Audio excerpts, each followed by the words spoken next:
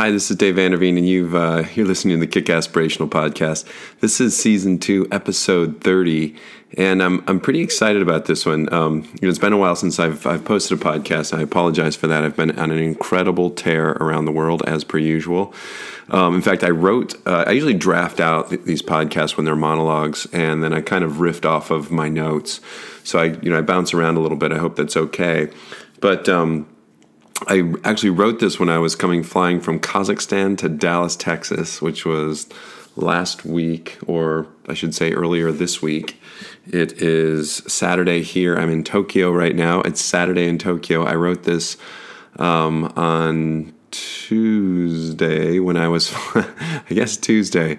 Skipping around time zones and date lines. It's hard to tell what day it is sometimes. But I was flying on Monday night. I flew from Kazakhstan to Germany to Frankfurt, and then from Frankfurt to Dallas. So it was probably on that last Tuesday I wrote this, and it's just kind of stunning how small the world can be if you're not afraid to sleep on a lot of planes, which is what I've been doing lately. So anyways, this podcast is really, it's about a post that I did last week, and it ties in a lot of ideas of things that I've been thinking about over the last couple weeks in between podcasts. The last podcast I did was an interview in Sydney, Australia, with a longtime rugby player, one of the longest playing rugby players in Australia, and Ben Physick, somebody you've heard of before, who does Weight Loss Coaching Works. Part of the reason I like Ben and Weight Loss Coaching Works is because he's helped people transform their behavior and their bodies in the process. This podcast is all about breaking through barriers in your life, and so I think that's kind of good. But since that last podcast in Australia, I've had a few interviews that I needed to reschedule that were supposed to have come out. So I'm sorry about that. And I've been to Utah, Wisconsin, Michigan, New York, Paris. I think I've been to Michigan like 2 or 3 times in a couple of weeks, and it's been a real ride. Just heading back to when I was coming back from the U.S. from Kazakhstan. A lot of people were saying, "Hey, where is Kazakhstan?" And I posted a lot of images.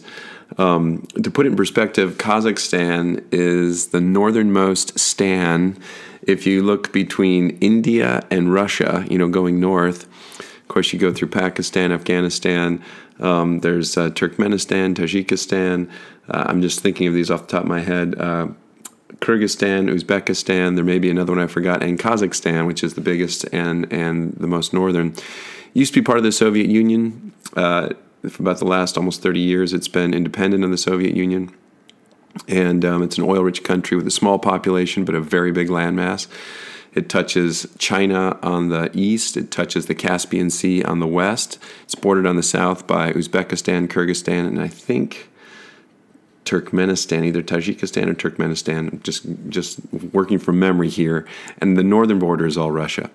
So it's got, it's basically on the north, kind of the northwest corner of the Himalayas. Mount Tengay, I think, is 27,000 feet. And it has it's high desert, so it has these amazing canyons. Took some photos and hiking in the canyons. We went up in the mountains and looked at one of their amazing, beautiful Lake Almaty. It's this beautiful crystal blue lake. And I've skied up there before. I mean, it's an incredible place with great people. A lot of the original people from Kazakhstan are kind of what you might think of when you think of Genghis Khan. These people who are nomadic, who live in yurts and, are great on horseback, but also, raise sheep and are great warriors. Obviously, this is 2019, so people have changed. There's actually big modern cities in Kazakhstan. Almaty and Astana are 2 of the bigger ones, and there's people doing modern things there. But it's a beautiful place to visit. I strongly recommend it, and it's one of our fastest growing markets for Amway. And for Excess. It's a small market for Excess, but a fast-growing one.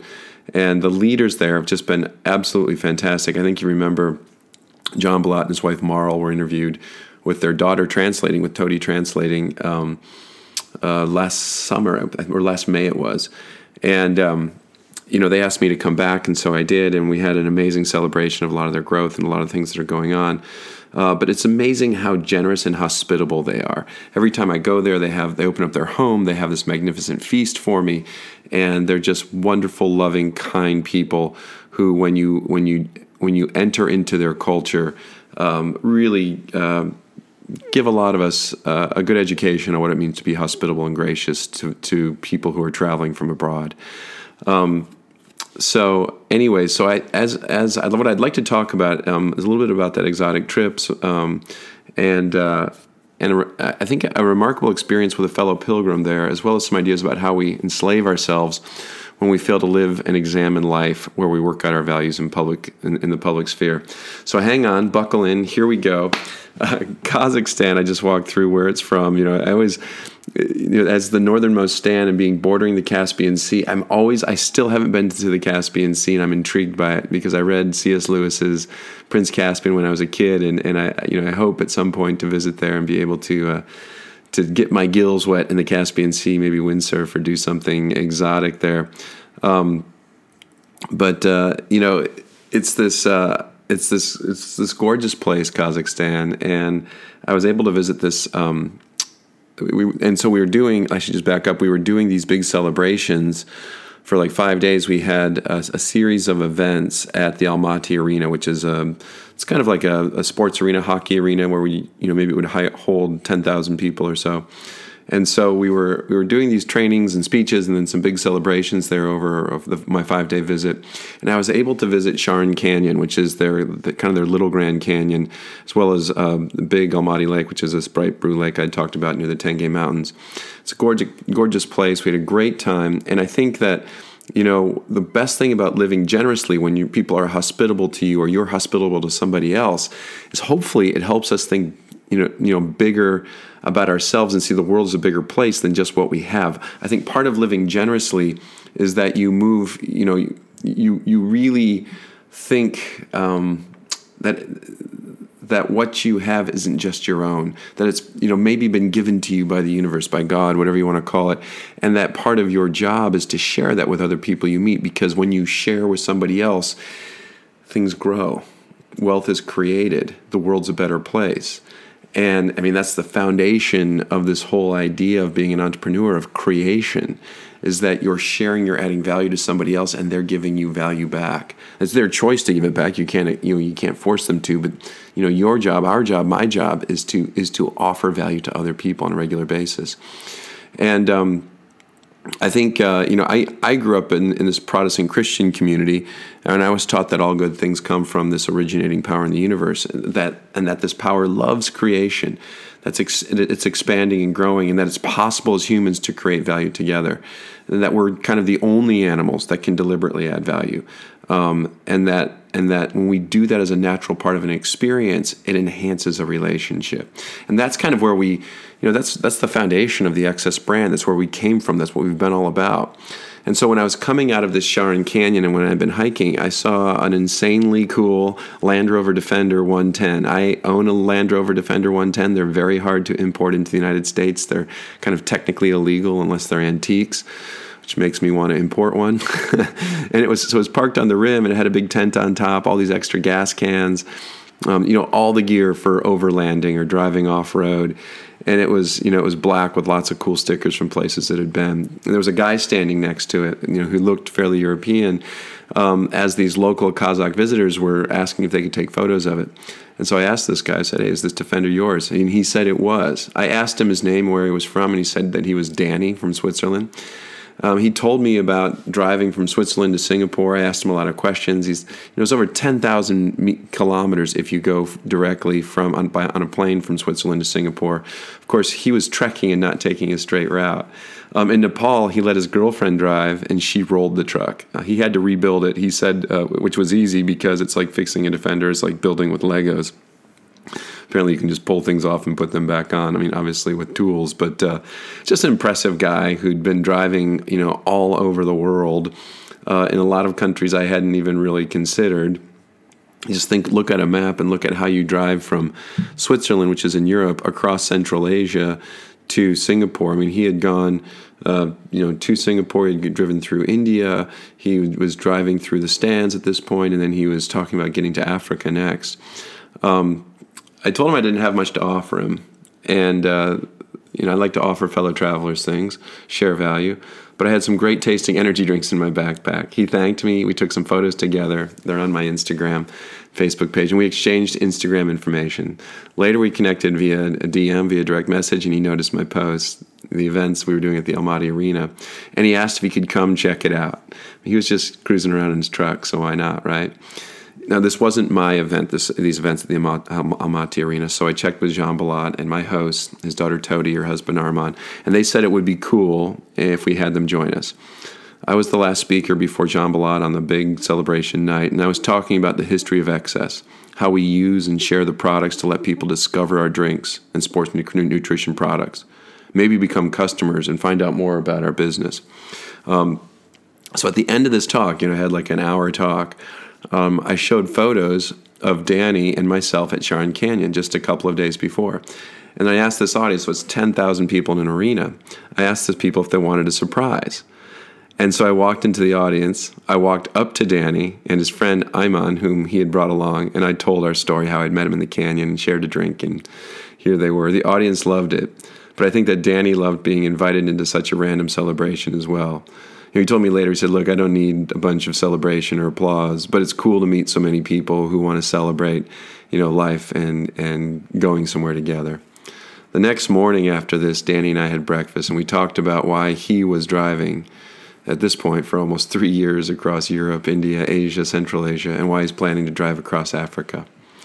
By the way, I asked him if he wanted to do a podcast interview, and he's very shy, and he said he just wasn't prepared, but that another time he'd like to do it. So I'm going to try and get to Uzbekistan and do an extended overland trip with him, and we'll probably do a podcast from that in the future. But Danny told me the reason he was doing this was he was tired of living a normal life in Switzerland. He loved to travel the earth, to meet people that weren't caught up in a mundane existence of going to work, spending time at home, and then repeating the cycle.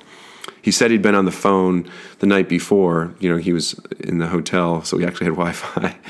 And that he was sick of having conversations with friends back in Switzerland where they were complaining about a broken dishwasher or washing machine. He said, my life is so simple. I'm washing my clothes in a sink and sleeping in my tent or car. But I go where I want, and I get to experience the world and so many great people the way that I want to, on my own terms. So as I was flying back to the USA, this was the day after that, Danny sent me a photo of him sharing excess with truck drivers he had met on his way to Uzbekistan, where apparently excess isn't registered or allowed yet. We have to be a little careful in some of these countries. We're discussing doing, I think it's called the Palmi Highway together. It's a great highway that bisects the country in Uzbekistan in his Defender. We'll see where that takes us. But I just love meeting people who decide the life they've ended up living isn't the one they want to live. They examine their life and decide to change, to live deliberately, to take risks, to break through barriers that might be holding them back, or even worse, maybe locking them inside themselves. Think about that for a minute.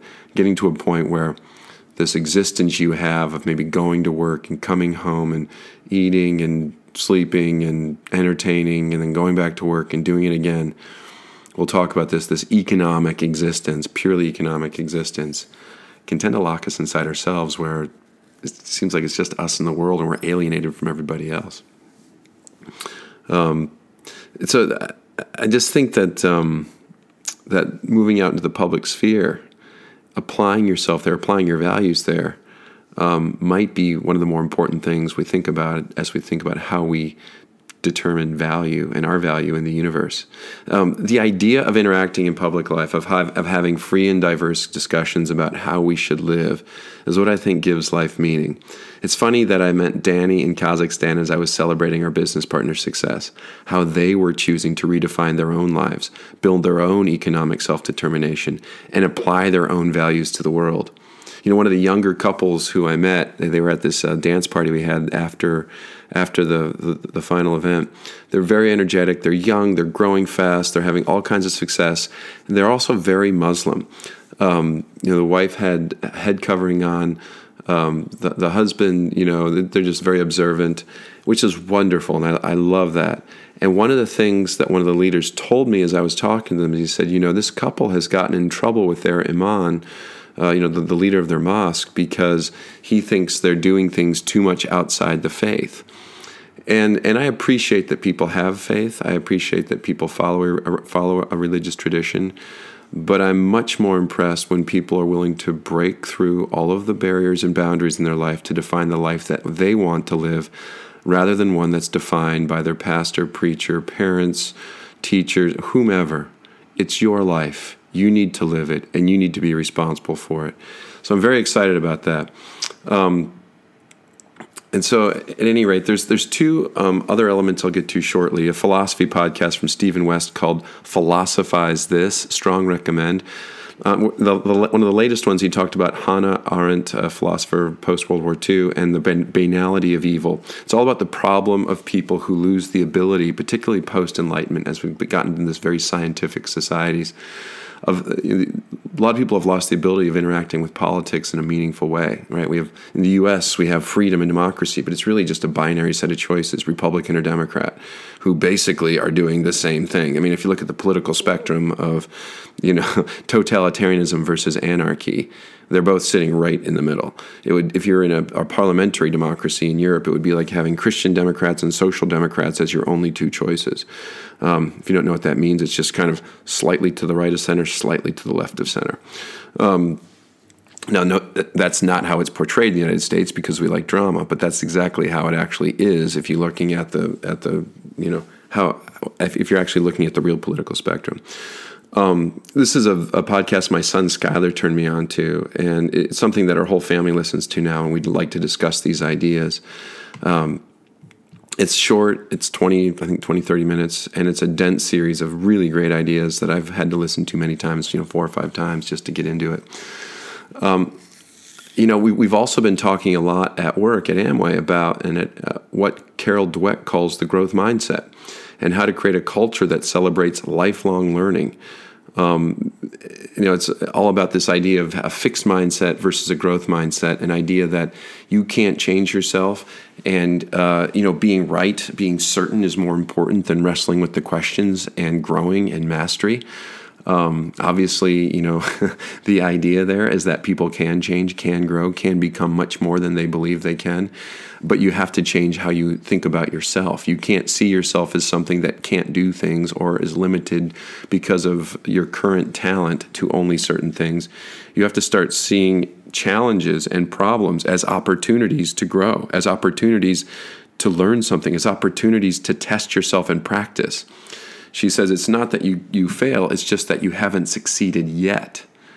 And it's the idea that when you present something that someone has asked for, if it's not what they wanted, it's not that they give you an F or stop talking to you about it.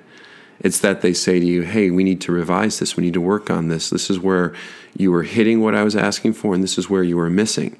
Most frustrating thing that can happen to me is when somebody asks me for a proposal, and then they refuse to give me feedback. It's literally the definition of the fixed mindset.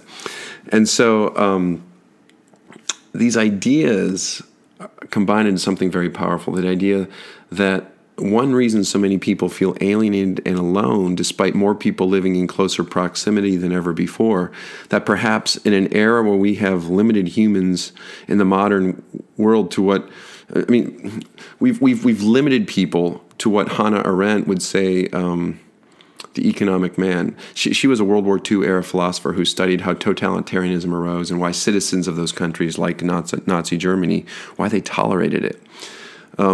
This economic man is what she calls the person who exists to do their work and labor, but misses the thing that gives life meaning, our actions in the community, our interactions with each other around what things mean, how we apply our values, how we rank those values, and ultimately how we value our lives, how we value our interactions, how we value our how we value our organizations, how we value the way that we work and live together in community. That is kind of the definition of politics, how we organize power.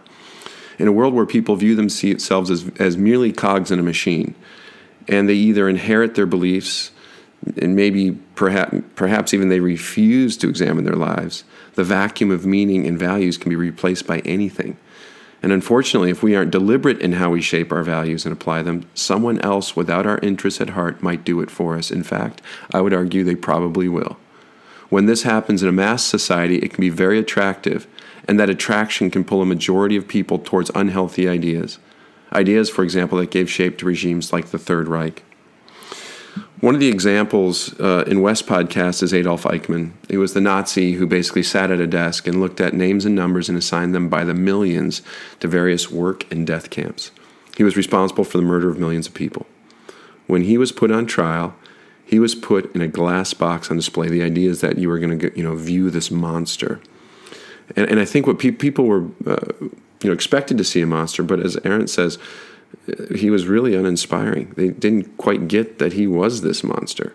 I mean, I think part of this message, and Stephen West says it, is don't give the Nazis more credit than they deserve. It's not like they were brilliant people making these great decisions who really knew what they were doing.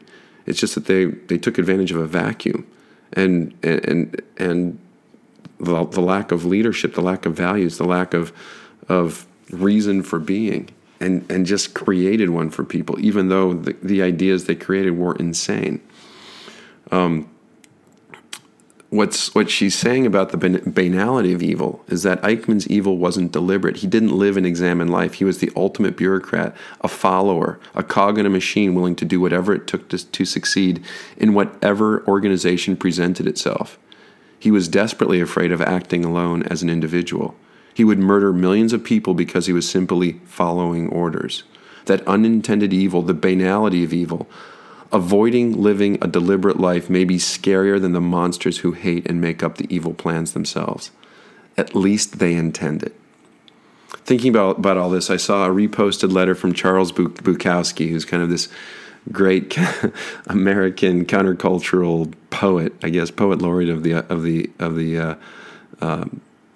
I don't know how you say it, the poet laureate of the people who are ill-affected in America, but I love him. He's so countercultural. He's the original punk rocker. There was a pull quote that I posted on so I saw this letter he wrote to his publisher that was reprinted. He's been dead for a while. I reposted it, a pull quote from it with the link on my Facebook wall, and this is what the pull quote said.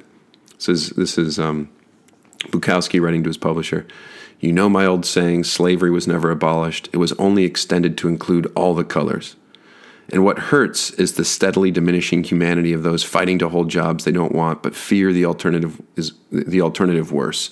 People simply empty out. They are bodies with fearful and obedient minds. The color leaves the eye, the voice becomes ugly, and the body, the hair, the fingernails, the shoes, everything does. As a young man, I could not believe that people could give their lives over to those conditions.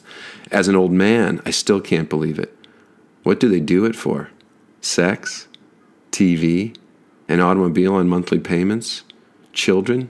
Children who are just going to do the same things that they did?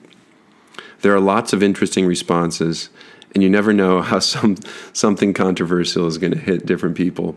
So this is me talking now, I post this stuff, and part of what I like to post things that are a little controversial to start conversations. And then I like to have conversations to hopefully help people not just react, but engage. I had one response that would even surprise me a little bit. This is from Jamail McKinney, nice guy. This is, by the way, somebody who's nice and friendly to me, so don't take it in the wrong vein. This is the problem. I'm going to read it in my tone, and his tone is probably even softer than what I'm going to read it as. This is what he says to me. He says, to compare slavery the way it was executed then to working a job now is a little dismissive. Jobs typically don't scourge you for non-production. You don't get whipped.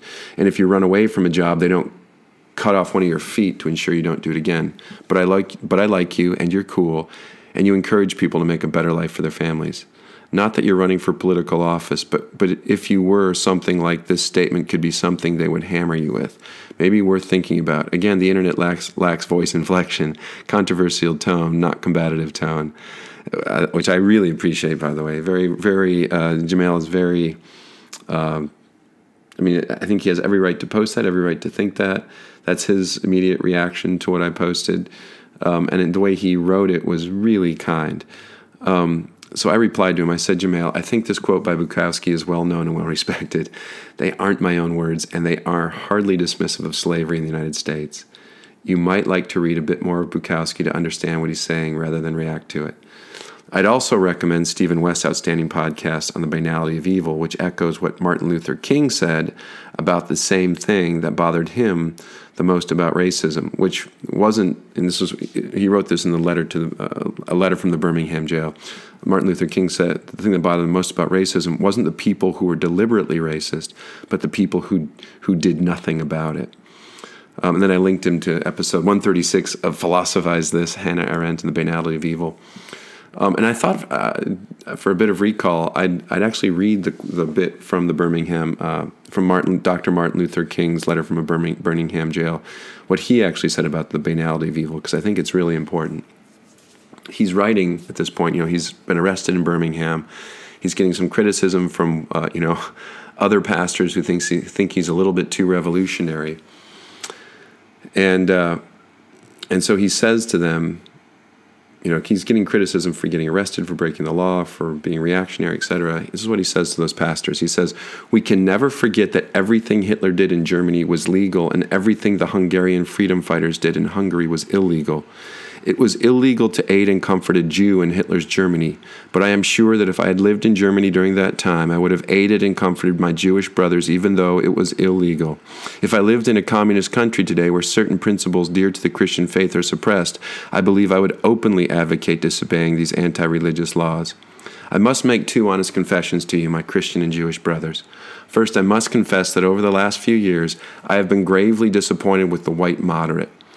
I have almost reached the regrettable conclusion that the Negro's great stumbling block in the stride toward freedom is not white citizens' counselor or the Ku Klux Klanner, but the white moderate who is more devoted to order than to justice, who prefers a negative peace, which is the absence of tension, to a positive peace, which is the presence of justice, who constantly says, I agree with you in the goal you seek, but I can't agree with your methods of direct action, who paternistically feels that he can set the timetable for another man's freedom, who lives by the myth of time, and who constantly advises the Negro to wait until a more convenient season. Shallow understanding from people of goodwill is more frustrating than absolute misunderstanding from people of ill will. Lukewarm acceptance is much more bewildering than outright rejection. Given that criticism, I thought it might be helpful to read Chuck Bukowski's letter in its entirety. This is from Plaid Zebra. That's where it was republished, and this is Bukowski's letter. He wrote this 30 years ago about ditching the 9 to 5. I'll give you the background on Bukowski as well. This is what Plaid Zebra wrote. Before becoming one of America's greatest writers, Charles Bukowski was a blue-collar worker with an alcohol problem, acne scars, and the dream of writing his way out of mediocrity. Before pissing on literary cliches to bring the written word to a more natural tone, Bukowski worked at the U.S. Postal Service. Before that, he worked at a pickle factory. It wasn't until he was 49 years old in 1969 that publisher John Martin offered to pay Bukowski $100 every month until he died, on the condition that he quit his day job and become a full-time writer. So Bukowski wrote, I have one of two choices, stay in the post office and go crazy, or stay out here and play writer and starve. I have decided to starve. I love that. Bukowski published his first book with Martin's publishing company. He went on to publish 6 novels and thousands of poems.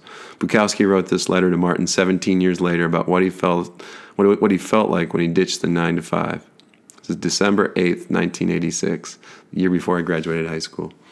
Hello, John. Thanks for the good letter. I don't think it hurts sometimes to remember where you came from. You know, the places where I came from. Even the people who try to write about that or make films about it, they don't get it right. They call it 9 to 5. It's never 9 to 5. There's no free lunch break at those places. In fact, at many of them, in order to keep your job, you don't take lunch. Then there's overtime. And the books never seem to get overtime right. And if you complain about that, there's another sucker to take your place. You know my old saying, slavery was never abolished. It was only extended to include all the colors. And what hurts is the steadily diminishing humanity of those fighting to hold jobs they don't want, but fear the alternative worse. People simply empty out.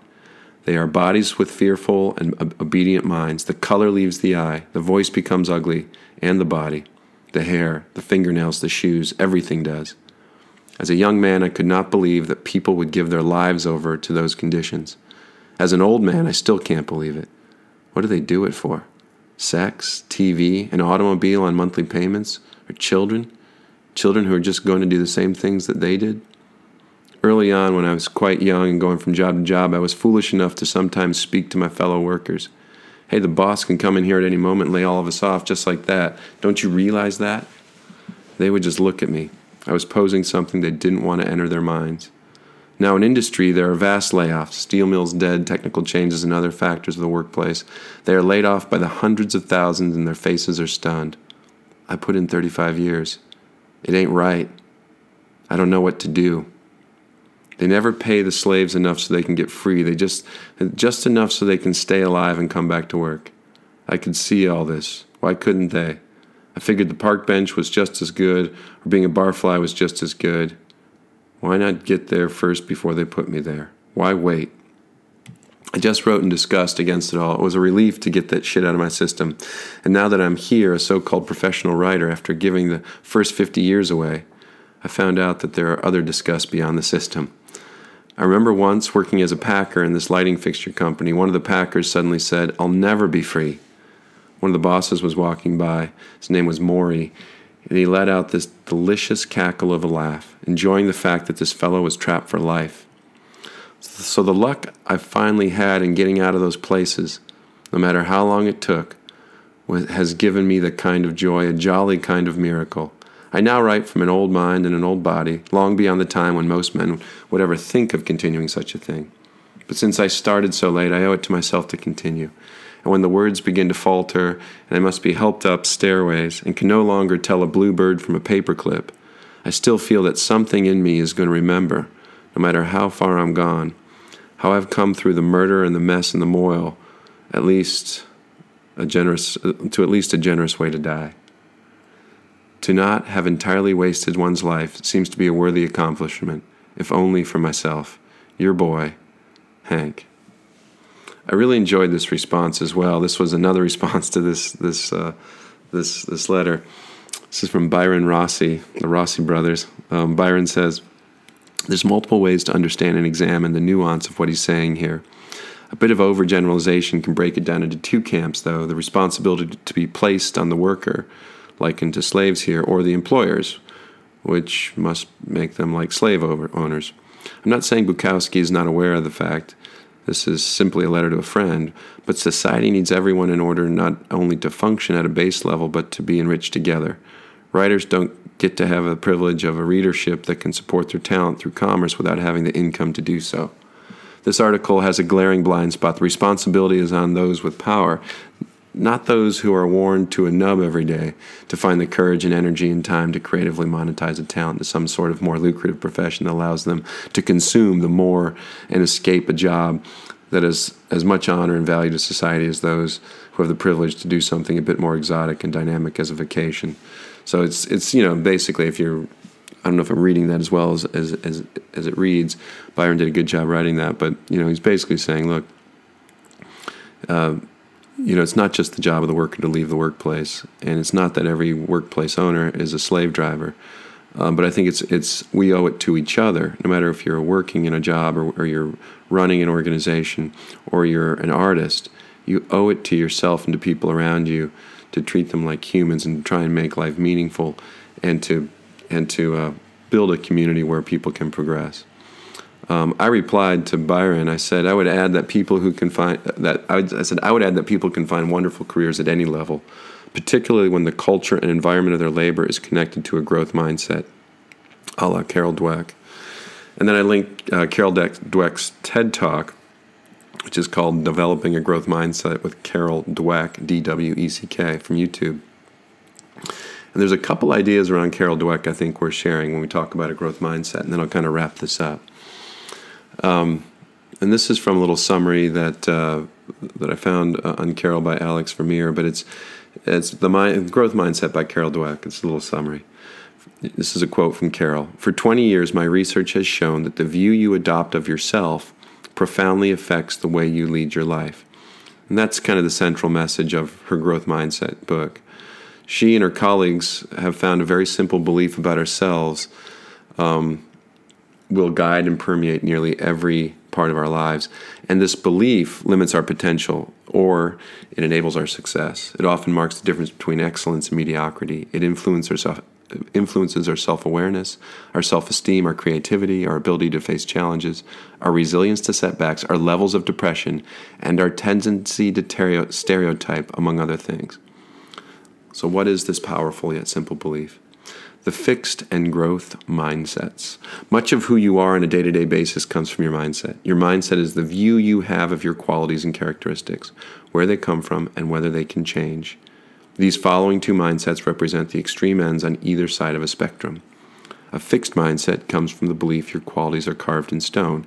Who you are is who you are, period. Characteristics such as intelligence, personality, and creativity are fixed traits rather than something that can be developed. A growth mindset comes from the belief that your basic qualities are things you can cultivate. You can do that through effort. Yes, people differ greatly in aptitude, talents, interests, or temperaments, but everyone can change and grow through application and experience. It's very possible to be somewhere in the middle and to lean, to lean a certain way in one area of life, and different ways in different areas. Dweck writes about them as simple either or throughout the book for the sake of simplicity. Your mindset likely varies from area to area. The way it changes your behavior is if you have a fixed mindset, it'll create an urgency to prove yourself over and over. Criticism is seen as an attack on your character to be avoided, where if you have a growth mindset, it encourages learning and effort. If you truly believe you can improve at something, you'll be much more driven to learn and practice. Criticism is seen as valuable feedback and openly embraced. The hallmark of the growth mindset is passion for sticking with it, especially when things are not going well. The following example illustrates two mindsets, and after you read this short vignette, you can ask yourself how you would respond. One day you go to a class that's really important to you, and you like it a lot. The professor returns the midterm papers to the class. You got a C+. You're very disappointed. That evening on your way back home, you find you've gotten a parking ticket. Being really frustrated, you call your best friend to share your experiences, but you're sort of brushed off. How would you respond? What would you think? If you thought, what a crummy day, I'd feel like a failure. I would be frustrated. I wouldn't feel motivated to study for the final exam. Maybe I'm just bad at that class. Then maybe you tend towards the fixed mindset. If you thought, well, I probably shouldn't have parked there, and maybe my friend had a bad day, I'd have to study harder for the final, then maybe you tend towards the growth mindset. I'd add to this is from me. Maybe you're like me. Maybe you'd get the C+ and be pissed off and be like, shoot.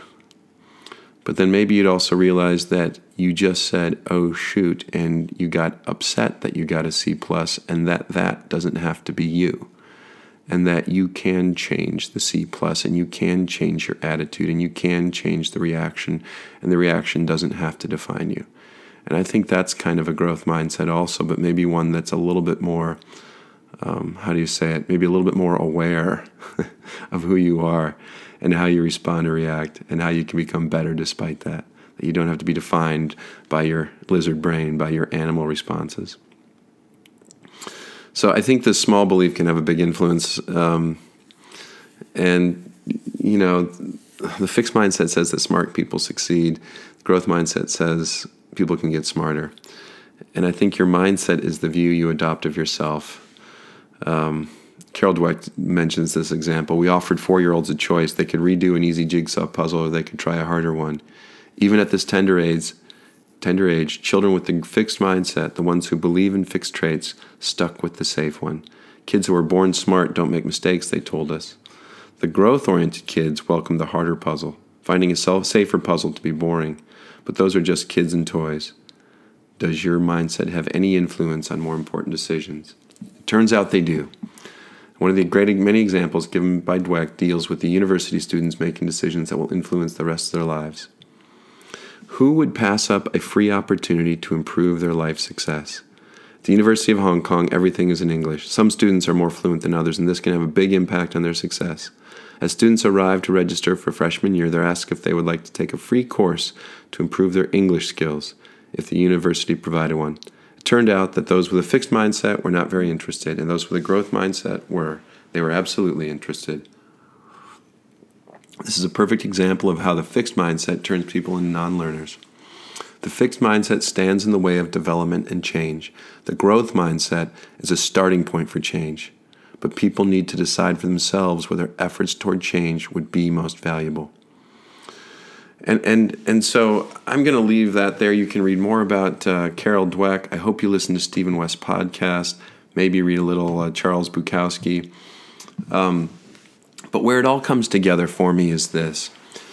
You know, as I was traveling in Kazakhstan and as I was meeting fellow travelers and as I was meeting people who have become a part of our business, of our journey together, of this life that we're each trying to build as a community, you know, you really start to segment and separate out people who get it and have woken up and are on a journey and a path.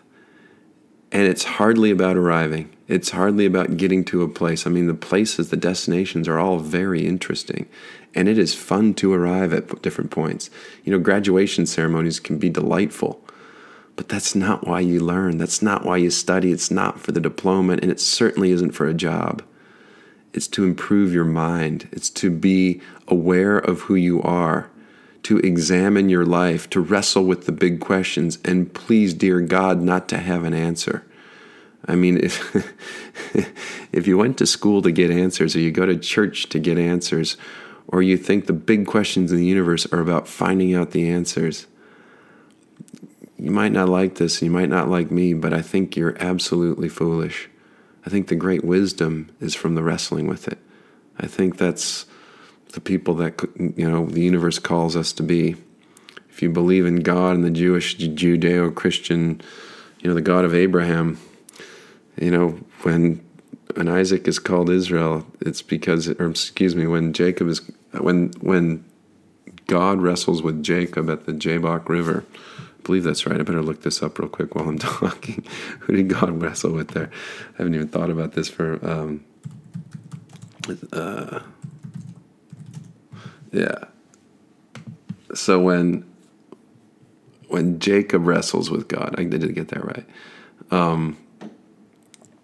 You know, that's when I'll just read this to you real quick. Jacob wrestles with God. That night Jacob got up, took his 2 wives, his 2 female servants, and 11 sons, and crossed the ford of the Jabbok River. After he had sent them across, he sent over all his possessions, and he was left alone, and a man wrestled with him till daybreak. When the man saw he could not overpower him, he touched the socket of Jacob's hip, so the hip was wrenched as he wrestled. Then the man said, "Let me go, for it's daybreak." But Jacob said, "I will not let you go unless you bless me." And the man asked him, "What is your name?" "Jacob." The man said, "Your name will no longer be Jacob, but Israel, because you have struggled with God and with humans and have overcome." And then Jacob said, "Please tell me your name." And he replied, "Why do you ask my name?" Then he blessed him there. And so Jacob called that place Peniel, saying, "It's because I saw God face to face, and yet my life was spared." The whole point there is, I think that, you know, if you, just for the sake of the story, let's believe that that was God and that was a man named Jacob who lived, you know, thousands of years ago. You know, probably like six or 10,000 years ago.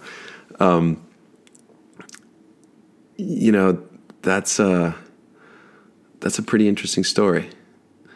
It's the God of the universe. If the universe wants us to wrestle with it, and it wasn't about winning the wrestling match, it wasn't about getting an answer, it didn't even get the name, but it was the wrestling with it. It was the embrace, the engagement. I think maybe that's the point.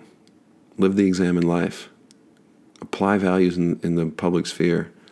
Change them when they don't work, when it's not the right ones.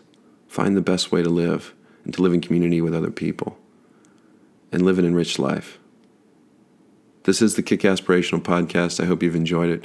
Please remember, this is not a spectator sport. Get out there, wrestle with the big questions. Whatever you do this week, above all else, please be Kick Aspirational.